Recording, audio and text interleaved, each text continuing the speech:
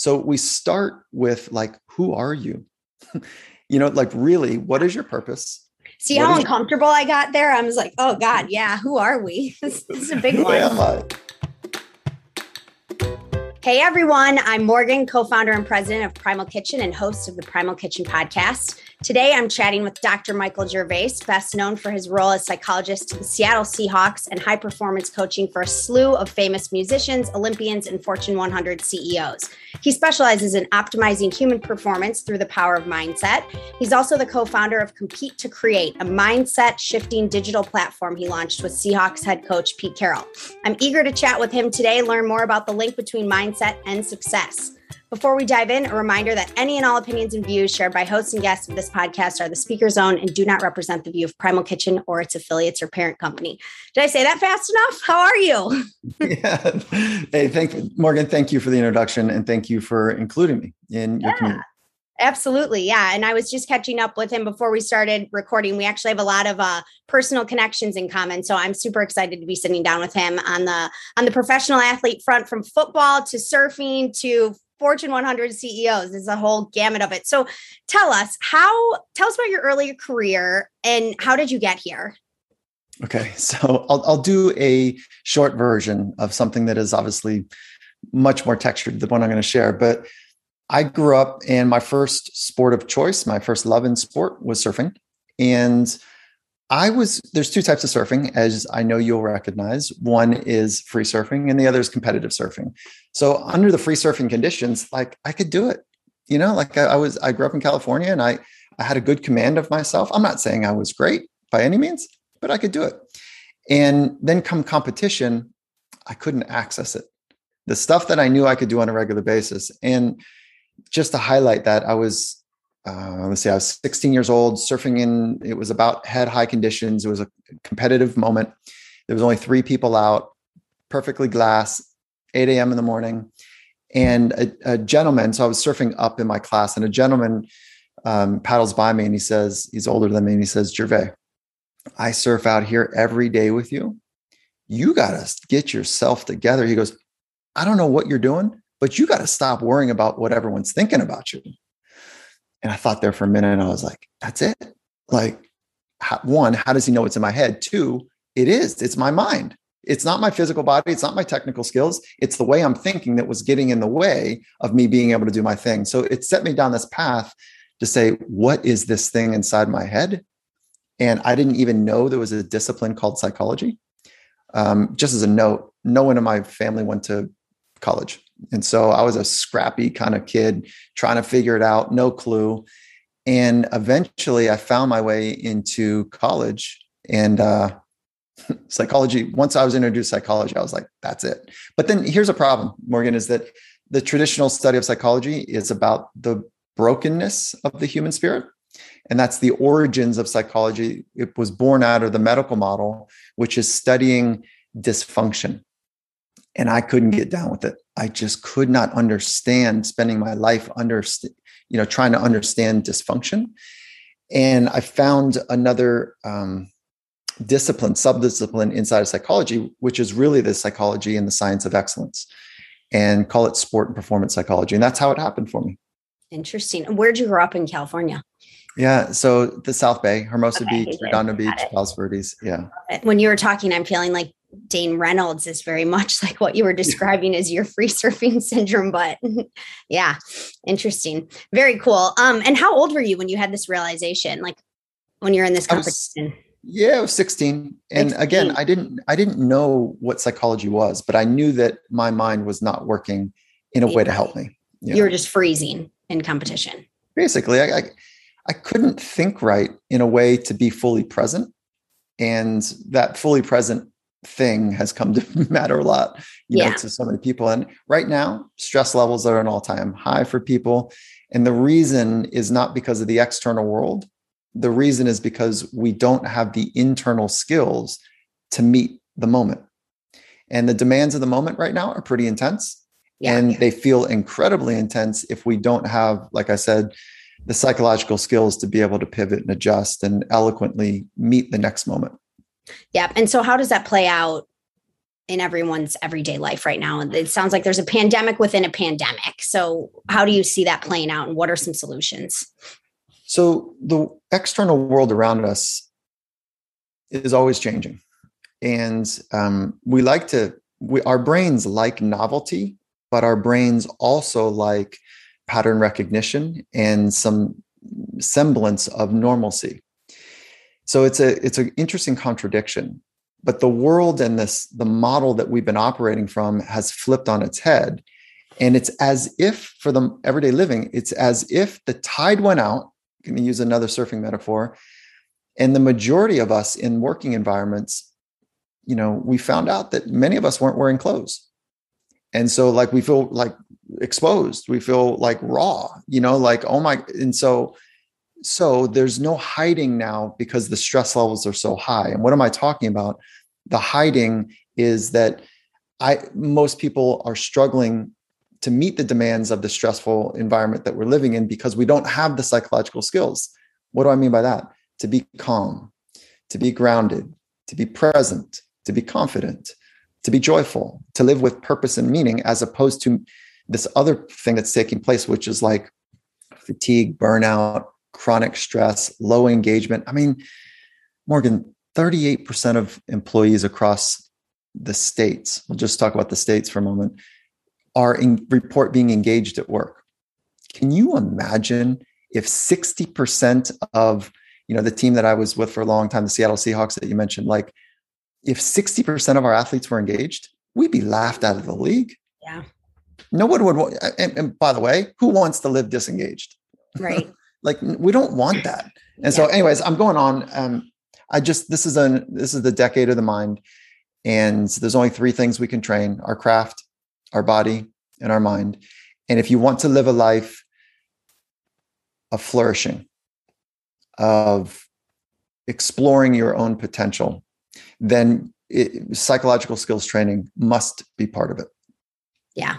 Absolutely. So I know you're not working one-on-one with people anymore, but say you were, like, where would you start with someone who's one of these, disengaged people today? Like, what's the first thing you would address?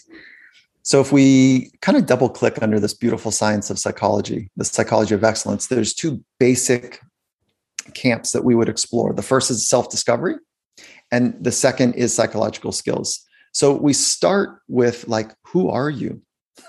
Like really, what is your purpose?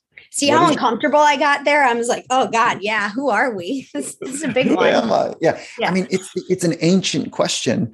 But once you know who you are and you understand your first principles in life, nobody can give them to you, by the way. You have to say like at some level, like these are the ones that I oriented my life around, that once you know who you are, nobody can ever take it away. No external circumstance, and if you don't have the psychological skills to be about it, that's a whole different question. Mm-hmm. So first rock to get in the container is, what is your personal philosophy?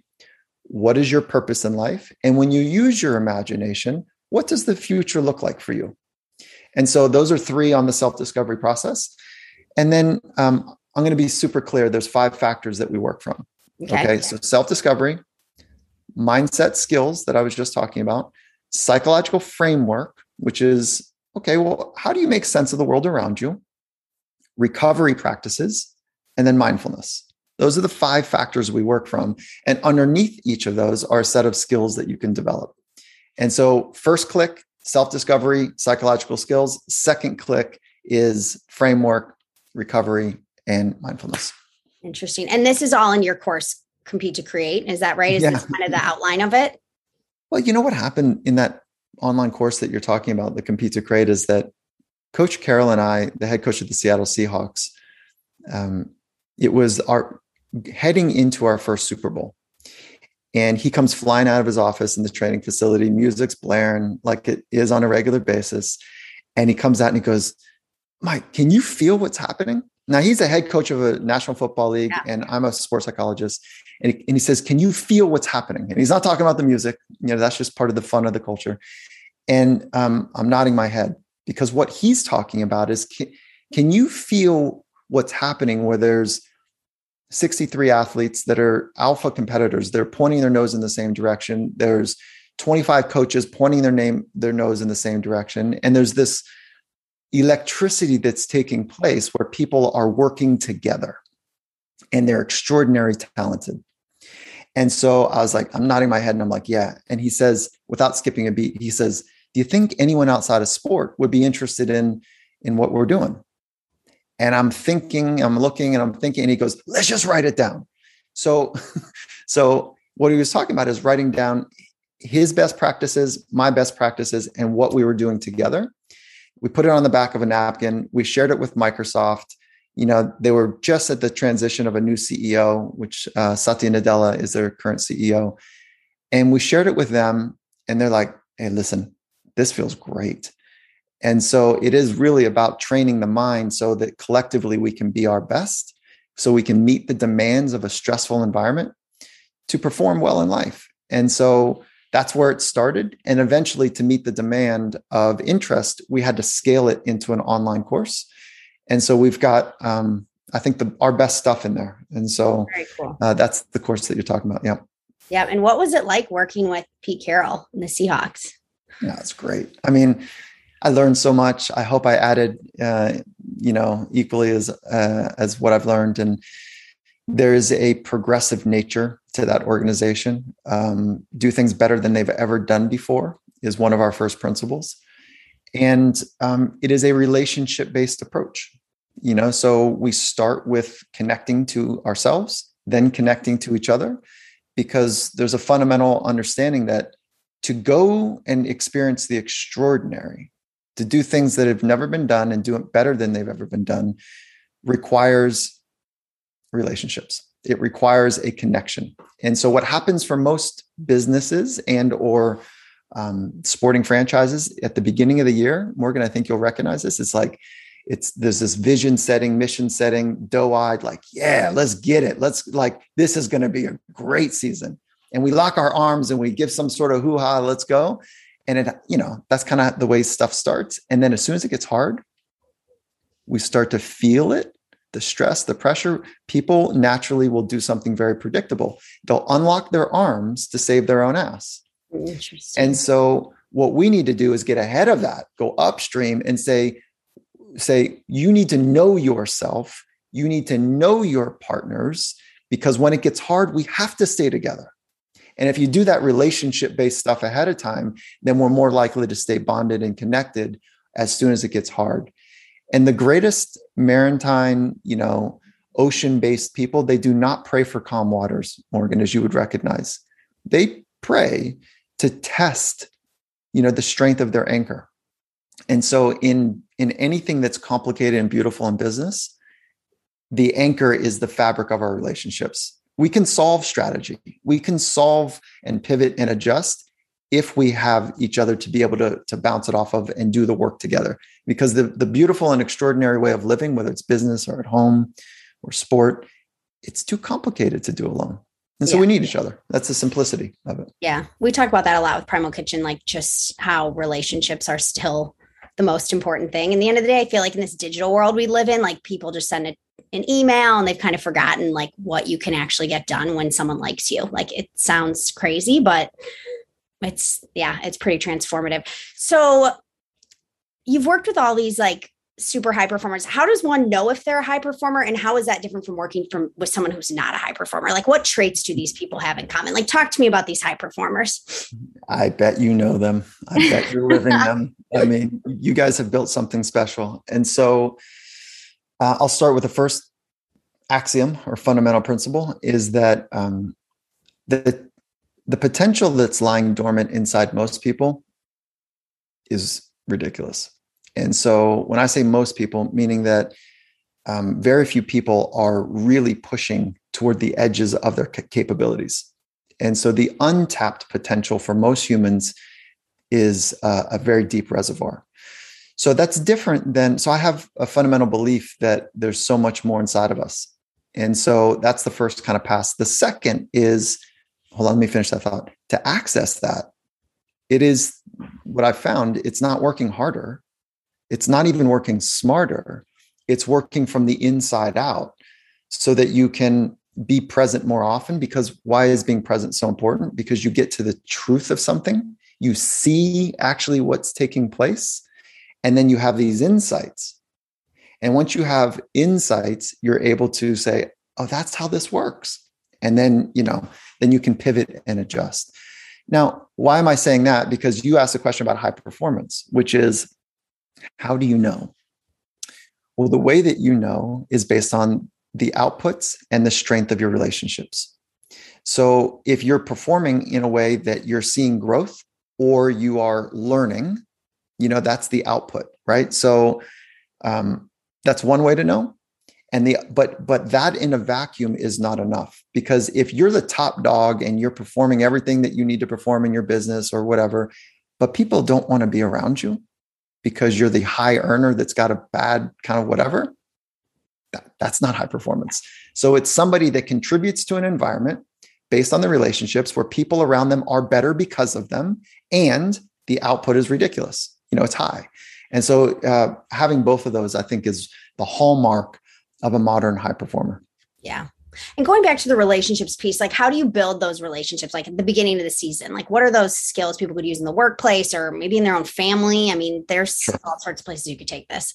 Yeah. So we start with the relationship with yourself first. And so that's the first order of business. And most people really have not done that work. So what does that mean? Mindfulness is one of the key practices. And for the fidgety skeptic, it's hard to get into it. For the busy person, it's hard to do, but it is a ancient practice that's been around 2,600 years, and science that's coming out of the laboratories it's phenomenal. The science that is taking place about the change that happens from our brain perspective, from our psychology, from our neurochemistry. It is a radical practice that I couldn't imagine. So I would say the first order of business to start is with a mindfulness practice. The second is when you extend out from that and start working with others. It's as simple as knowing your philosophy. So let's call that step number 2, and then sharing it with others and being curious about their philosophy. So I was working with, this is public, so I'm not going to share something that's not public. Yeah, as a licensed psychologist, I want to make sure that that's clear. I hear you. Yeah, is that, and this was in his book. This was in Satya Nadella's book, the first 6 pages of his book. And again, he's the CEO of Microsoft. We were doing this work on philosophy. He stops his room, 16 people, 16 of his direct reports, call it the senior leadership team. And just for context, they have just under 200,000 people that report up to Satya eventually. So he stops the room when we get to this idea of knowing your philosophy. And he looks around the room and he says, we have a real challenge. The world is counting on our technology, and we need to get this right. And to do so, we need to know each other. So he says, Mike, I don't care if this takes like half of our day together. I want each of us to have the white space to get very clear about our first principles in life and then share it with each other, so that we can, when we go into those tested moments, we have a better sense of where we're coming from and what matters most to each person in this room. So we did that work. That would be step 2 and 2B. So step 2 is knowing your personal philosophy, writing it down, being very clear, 25 words or less, and then sharing that with others and being curious about, where they're coming from. So learning theirs. So that's step 1, 2, A and B. And so what's a personal philosophy? Like, give me an example of one. Well, you have one already, Morgan.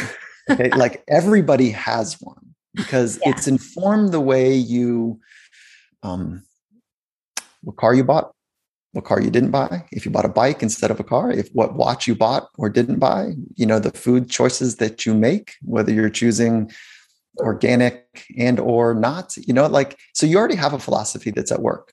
And so, let me just give you, let me play a game. What do you think the Dalai Lama's was? I don't know. You're putting me on the spot. Yeah. It's good. Okay. Dalai Lama, loving kindness, something like that. Yeah. Right? Okay. Let's do Jesus. What do you think Jesus's was?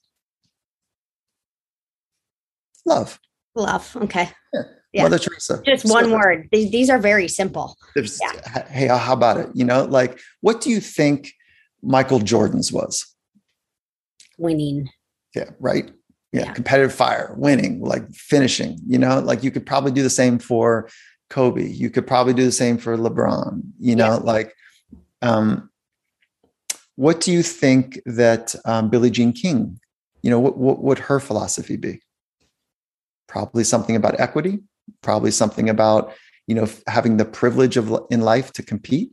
She's got that famous quote about pressure is a privilege. Yep. It was obviously a game changer for inclusion and equity. So, I think people that are incredibly influential, we know their philosophy or we could guess at it, because they have lined up their thoughts, their words, and their actions in every environment they go in. They line them up. So their thoughts are about, let's use Billie Jean King just for an example. She's thinking about let's go back to something more simple, right? Which is I don't know why I'm thinking about Jesus right now. Let's do that. Okay. Jesus it is. Yeah. Good one. Yeah. It's a pretty good model that, what he was thinking about is you need to love people, and his words were about loving, and his actions were about loving people. And everywhere he went, even when it got him killed. And I think we could hold the truth for Dr. King, Malcolm X, fill in the blanks. Okay. Yep. All right. So you have one. You probably just haven't put it down into 1 to 25 words. Yeah. And the shorter, the more concise it is, the clearer it is for others to know what you're about. And then the clearer and easier it is for you to be about it on a regular basis. Now, once you get clear, the challenge is to go from clarity to conviction. So to be about it when it's hard to be about it. And what lives in between from clarity to conviction are mental skills. Because if you're clear of the woman you want to be, and you don't have the mental skills to be about it when people are rolling their eyes at you, or they, whatever the hostile, rugged, stressful environments are, it's only because we don't have the inner skills to be consistent with it. And I'm also talking about authenticity. Yeah. We trust people that feel authentic, that come from a logical place and are empathetic. And so those 3 factors roll up to trusting others. So there's a couple frameworks that I'm playing with there that I hope that is not too esoteric, but rather. No, I like it. It's funny. Mark and I always said when we were running Primal Kitchen, at the beginning, we always said we had a strict no assholes policy. And if it wasn't fun, what was the point? So we kind of ingrained in the culture, subconsciously, this be nice to people, treat people with respect, and let's just have fun. We're here hoping to change the world's diet for the better. But if it's not fun and we're miserable, what's the point? So we better find a way to enjoy it. And I think that helped create, a culture that we've sustained years later. So it's interesting to think about. And as a average consumer of your product, it feels like your brand represents that.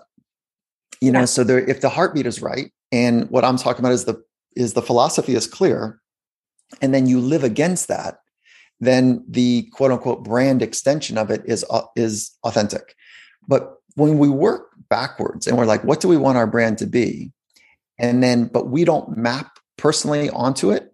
It's like a hollow Easter egg bunny. Yeah. It's hollow. Yeah. Is it an egg bunny or whatever it is? Yeah. It's you poke it and there's nothing inside. Yeah. It's just, we see a lot of that for sure. It's interesting. Yeah. So tell me, this is I'm getting very personal here, but imposter syndrome. Talk to me about imposter syndrome. You recognize that too? Yeah. I very much suffer from this. Yeah. Yeah, me too. This is so selfish. Sorry to everyone listening, but I think this is an interesting one, especially for high performers who've had we had relatively quick success with Primal Kitchen. So I'm reading Elton John's autobiography, and he talks a lot about how quick success kind of created almost in a sense imposter syndrome in himself. And I could very much relate to that. So I'm curious what your thoughts are on that. Yeah. One, as I say, welcome to the club. Yeah. If you're not leaning over your skis, going a little faster than you feel comfortable doing, and wondering when it's going to fall apart, and in imposter syndrome, the falling apart is, are they going to find out that I'm kind of out of control here? Yeah. I'm making it up as I go. And I know I'm supposed to be able to turn on a dime, but I can't really do it right now. Okay. So this imposter syndrome is a fear of what other people will be thinking of me. And it's not necessarily a fear that it's all going to go away. It's like they're going to find out. And so if you're not leaning over your skis the way I just described it, you're probably not getting close to being a high performer. So when I say welcome to the club, I mean, like, it's normal. It's part of it. And so it can also become one of the great constrictors of your potential is if you are over indexing on the fear of other people's opinions, FOPO. Mm-hmm. I like it. Yeah, right. I haven't heard that one before. That's good. FOPO. Yeah, we've all heard of FOMO, fear of missing out. Yeah, FOPO. This is even more important. Yeah.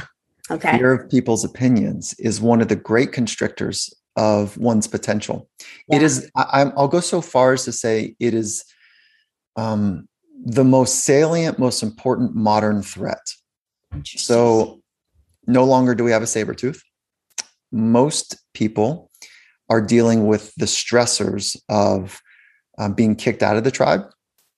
And I say that with great humility that, like in the United States, this last 18 months, we have 500,000 new homeless people. Most people's great fear is not being homeless, but there are some people that are deep right on the verge of it right now. Yeah. And so most people's fear of being kicked out of the tribe for not being good enough. And it's one of the great constrictors of human potential. So how do you deal with it? Recognize it, nod to it, and then make a fundamental commitment that what am I going to give more attention to? Trying to not look bad or to being my very best in this moment. And this is why the practice of mindfulness is so important, is because it is the practice of recognizing when you're away from the one thing that you're focusing on, call it your inhale or your exhale, and then gently, quickly refocusing back to the inhale once your mind is quote unquote distracted. So that's kind of the one welcome, make it normal. Know that your brain is, this ancient brain is trying to sort out danger all the time, 11-to-1 ratio.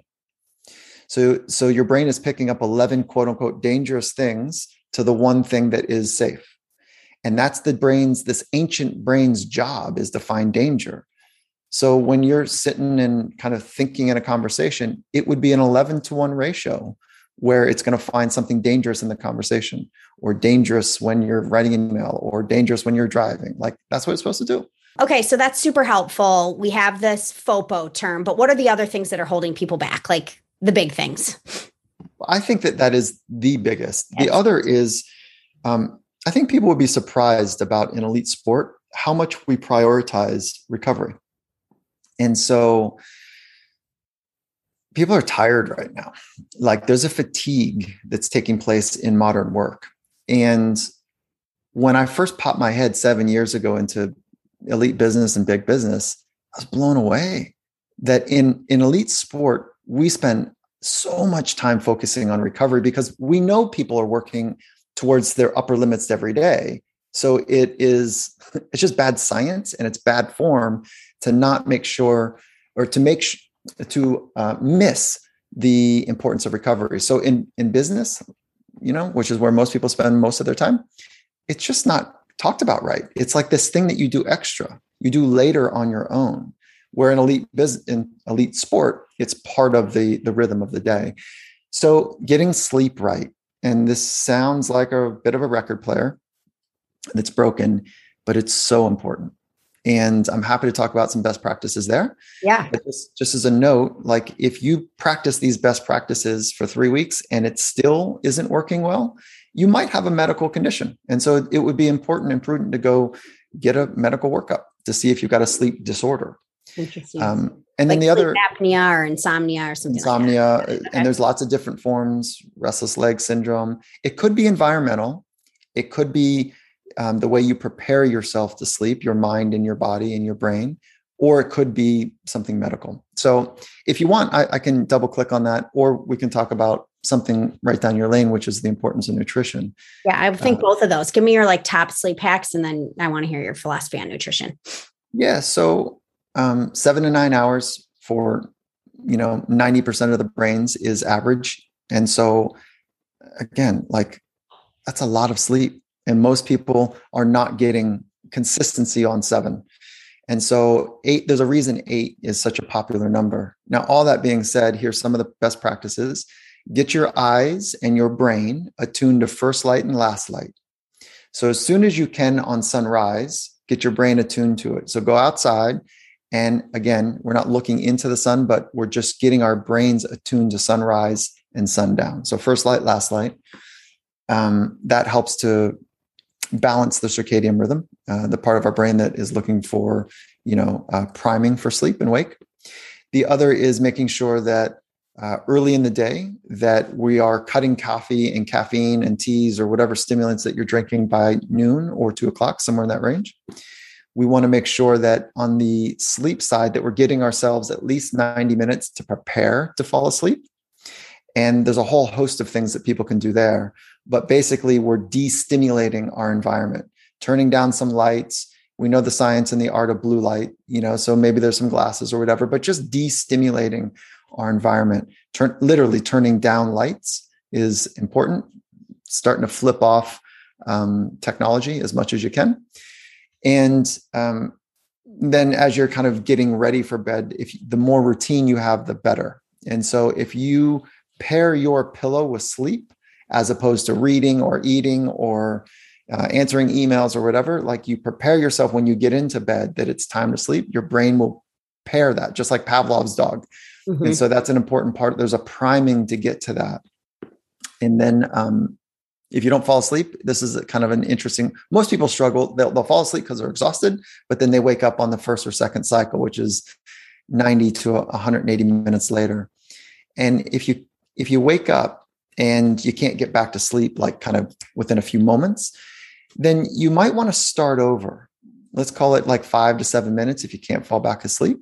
You might want to just get up and go back to the priming, which is keep the lights off, but brush your teeth without toothpaste, because you've had thousands of repetitions of when you brush your teeth at night, hopefully you do, that that's part of the readiness to get to sleep. Interesting. And then, the second way to maybe think about it is that, again, if you can't fall asleep or you wake up and you can't get back to sleep, if you don't want to get up, the worst thing you can do is kind of entertain, oh my God, I can't fall asleep. I got something to do in the morning. I'm like, and your mind is thumping and running in that way. Just put your feet to sleep. That's it. Just focus on putting your feet to sleep and then put your calf muscles to sleep. Again, if you're fortunate to have feet and calves, and I mean that sincerely. Yeah. And then put your upper legs to sleep, and then put your glutes to sleep, and then put your back to sleep. And before you know it, you're like, forget about it. Yeah.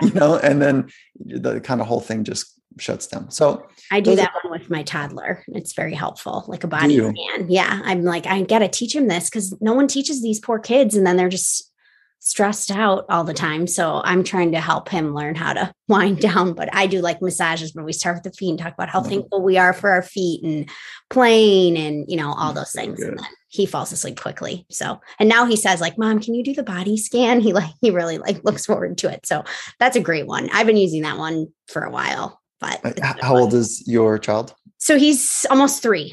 Yeah. There you go. So now's a really good time to also introduce breathing. And you probably already have, but one of the ways you can do is kind of put like a light stuffed animal on their stomach. And then you just like, okay, let's have it go in and go out, just kind of up and down and while they're laying down. And so getting the breathing, the connection between breathing and relaxing at an early age is really quite dynamic. Yeah. So this was for later in the podcast, but I want to get into it now. And then we'll go back to the nutrition, but parenting, like how has your parenting philosophy changed, you think, as a result? Or like, what are you doing that's different from other parents? And how do you, because you have kids, child? I have one. Yeah, I have it. Yeah. He just turned 13. Oh, awesome.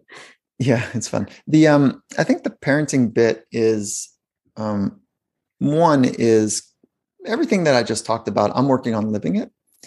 And so being present, I think, is a really important parenting component, which is being fully present with what you're doing and who you're doing it with is kind of the biggest gift you can give another person.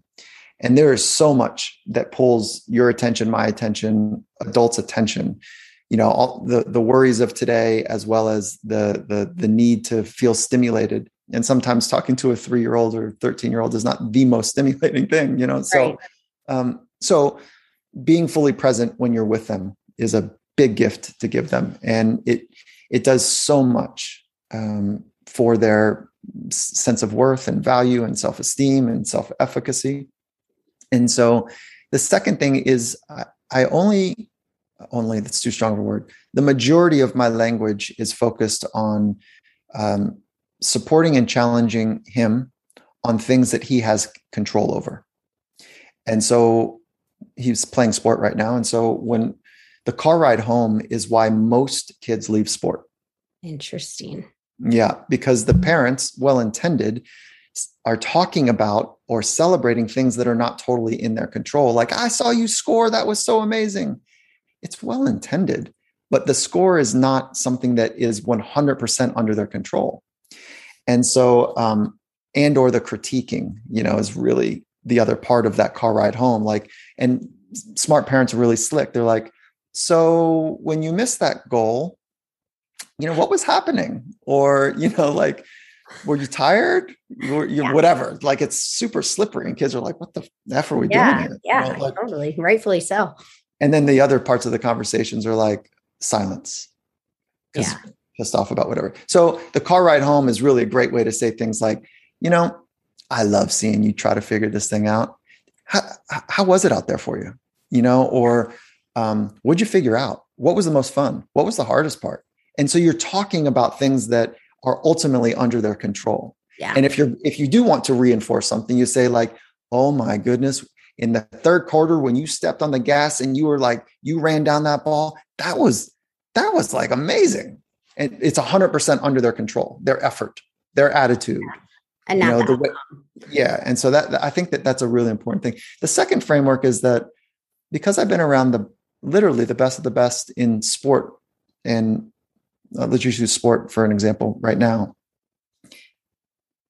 The coaches and the athletes know how hard it is, how long it takes to get good at something, which means if you want to live a fruitful life, love some stuff that you do. Love the way it feels to do whatever it is you're doing. They are not pushing their children. Yeah. They're the quiet ones on the sideline. They know some stuff now. Yeah. And what they know more than anything is this is a long game. Yeah. I want my child to fall in love with the thing that they want to fall in love with. And so that's a framework, so I'm more on the sidelines, kind of hanging out in the back and just wanting to love watching my child try to figure something out. Yeah, that's good advice. Shut your mouth. Shut your mouth. Shut your mouth on the sidelines. Yeah, we all know that parent. How does it come into like marriage? How does this play out? And I mean, I can't imagine being married to like a psychologist. That just oh my God, could you imagine if my wife were here right now? Your poor wife, man. No, but how does this help or hurt? I'm curious. Yeah. So early days, you asked this early in the question. I didn't avoid it, but I didn't answer it directly because you asked for what are the traits or the skills of high performers. And I can go back to that, but I wanted to stay principle based first. And on the marriage bit, people ask me all the time, like, what are the traits of the greats? And I say, and I used to answer it. And I will answer it. Yeah. Right now, it's like having my wife is the reason that I'm able to kind of launch the way I launch and explore the way I explore. And I'm not saying that there's anything special about me, but it is the foundation of that relationship that pays dividends. And so I think that that's one of the core components for people is their community and their intimate love that they experience in their life. It's not the savage lone wolf. It is not that. The lone wolf, as we recognize, is the one that's been kicked out of the tribe. Yeah, for sure. So what's it like to be married? If she was here, she'd say, stop your psychobabble.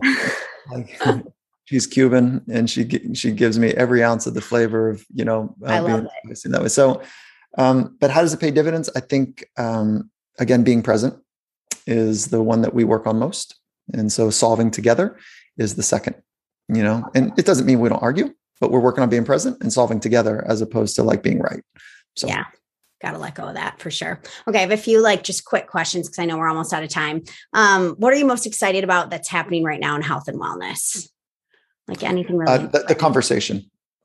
I think the conversation is people are fatigued. There's chronic stress is a real thing and they're looking for solutions. four of the big buckets are sleep, nutrition, including hydration, but nutrition, moving well, and then thinking well. Those are four of the big buckets. And so people are looking for ways to feel better. And while the quick instant gratification of high sugar, high fat, kind of thing is fading away now. People know that this is a game of stability and durability. And so nutrition is part of it. So that's one of the reasons that I'm excited about it. Health and wellness is about micro choices. Yeah. And nutrition is a micro choice. Yeah. Mark always says your life's made up of like a gazillion little choices that add up over time and make a big difference. So give me your quick nutrition philosophy. Very quick. I mean, colorful foods, Skittles and M&Ms and excluded. And so, so colorful foods on a plate, that's a big deal for me and my family. And I see it with athletes, that are switched on. I'm much more interested in a plan that can work rather than something extreme that kind of comes and goes. Healthy fat is a big deal for us. Quality protein. And so, stuff that is sourced well. And so organic, wild, stuff like what you guys are doing and basing your products around. Hydration is a big deal. And so making sure that the cells are properly, from a brain perspective, that the cells are watered well. And I'm a huge component of taking science and evidence and customizing and tailoring your approach. So the first basic is knowledge. And so getting with somebody that's very knowledgeable about nutrition. Level up is taking a blood draw to look at unique markers for your unique body. And then next level up is making some choices based on that. Next level up is having somebody support you in cooking for you. And that's kind of what happens in elite sport. There's nutrition and then all the way up to customized nutrition plans based on your unique blood draw.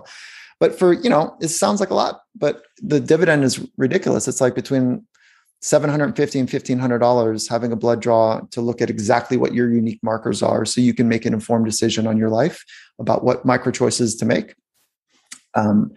And again, it's a lot, but the dividends are. Is there like a company that's doing these kind of blood draws? Or are you just doing this through doctors? Like what blood markers are you guys looking for? Yeah. So, it's funny, Morgan, I know you know the answer, but that's clever. No, I mean, I know one answer, but I don't know if it's the same answer you have. I'm curious. If there's someone else I need to send my blood to, please tell me. That's So if you go to your typical MD, they do not look at the markers that I'm talking about, the performance nutrition-based markers. Mm-hmm. So there's things like ferritin. There's things like vitamin D. Most MDs don't look at. Your omega profile. I'm really interested in tryptophan and tyrosine because they are the precursors to serotonin and dopamine. So there's a host of things that we can look at. Nirvanic acid, oleic acid, and omegas are kind of the substrate that coats and helps your nervous system fire optimally. So optimal nerve, conductance is really important for brain performance. It's important for movement performance as well. So if you're low on oleic acid or nirvanic acid or omegas, the sheathing around your nerves is potentially compromised. So it's an easy upgrade there. So again, and then we look at things like what are the supplements that will support your nutrition? And most people do need some sort of supplementation. Not all, but most people do. Yeah. Yeah. Is there a certain doctor you're working with in LA to do all this fun stuff that I need to know about? Yes, there's a couple. And I'm hesitant to give their name out because last time I did this, it kind of broke their and then they can't take any new clients. All right. I'm going to ask you for that offline then. You're going to have to fill me in. But very interesting. I'm sure any functional medicine doctor could do something like that. There's a really cool app called Zoe. I interviewed the founder of that company that they're doing like microbiome testing, blood sugar and blood fat response. And they're doing all these personalized stuff for people. It's $59 a month. So for someone who wants like a more accessible version of that, I think that's an interesting tool. Yeah. And your answer is correct. Most modern practitioners from a health perspective, not traditional MDs, they might not know this stuff, but a switched on nutritionist or an RD that is in the nutrition world. Like if they're switched on, they're going to do that work. So you'd find someone local to you. And Inside Tracker is doing a nice job as well, you know? And so I don't know if you've seen them, but they're doing a nice job. Okay. We'll have to check them out. All right. Favorite books for people on this journey? Favorite? Ones that stand up for the ages. So kind of First Pass is this, you know, the stuff that's been around for a long time. So I think that those are really interesting. And I'm a fan of, I think you mentioned earlier, like autobiographies of the greats. Yeah. I love those. You get a peek inside. Yeah. I think they're so good. And then I'm, you know, mastery is a really important concept for me. So I want to study masters. And that's why the autobiographies are really important. And the books that have been stood up for ages, anything that's really classic, you know? And then if there's something modern, you